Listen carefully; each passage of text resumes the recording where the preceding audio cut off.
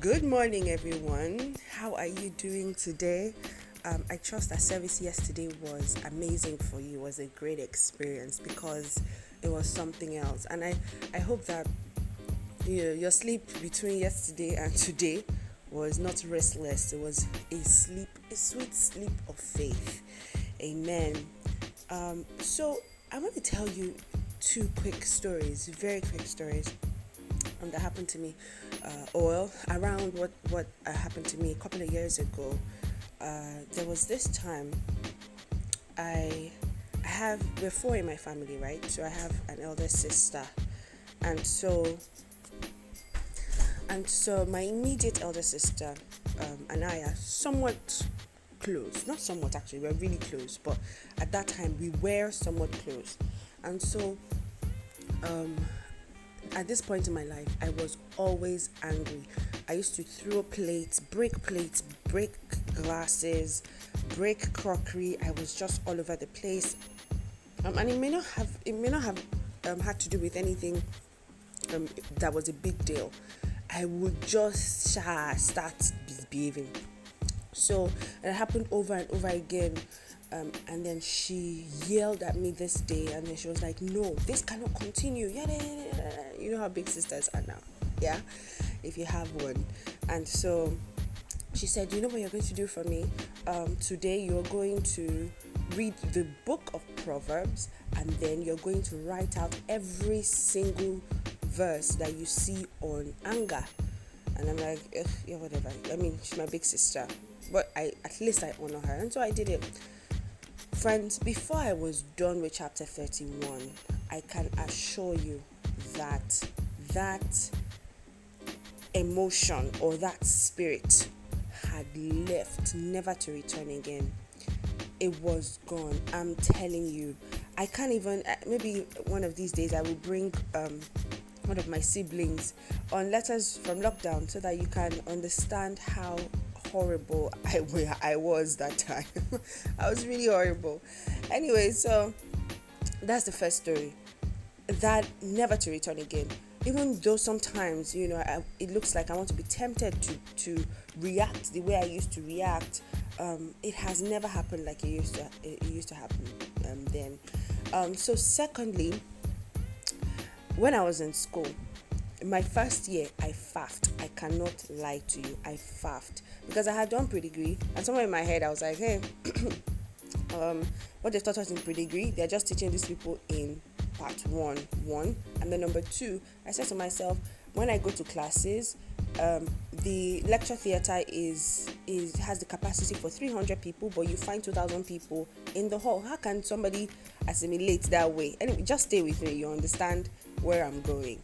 How can somebody? So I stopped going to classes. I would try to get notes afterwards to write and all.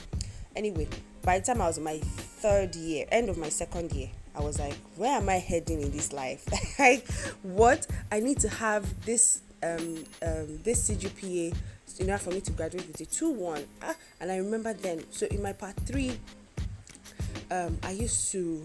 my dad used to be like, everything church, because I did not used to go home for the holidays, one, and then two, even if I go home for the holidays, I always resumed earlier, maybe like a month earlier than we're supposed to resume.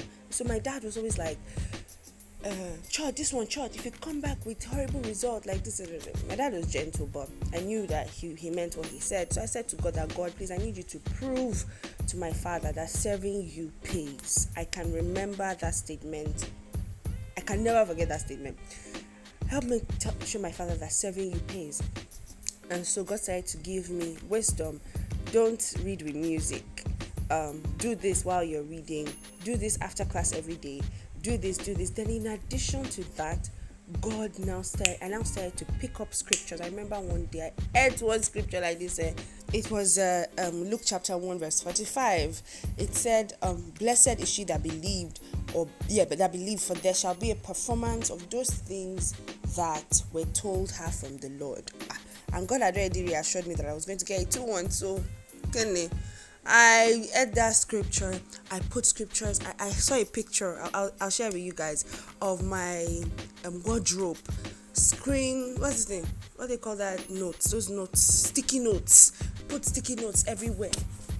I ate the word, I followed God's instructions, I broke bread, I did all of that until there was a performance. And there was a performance. Because friends, I graduated with a 2-1. Hallelujah. It may not have been a big deal for you because whatever. But it was a big deal for me because I needed my parents to see that serving God, going to church, ministering to his people at that time was not a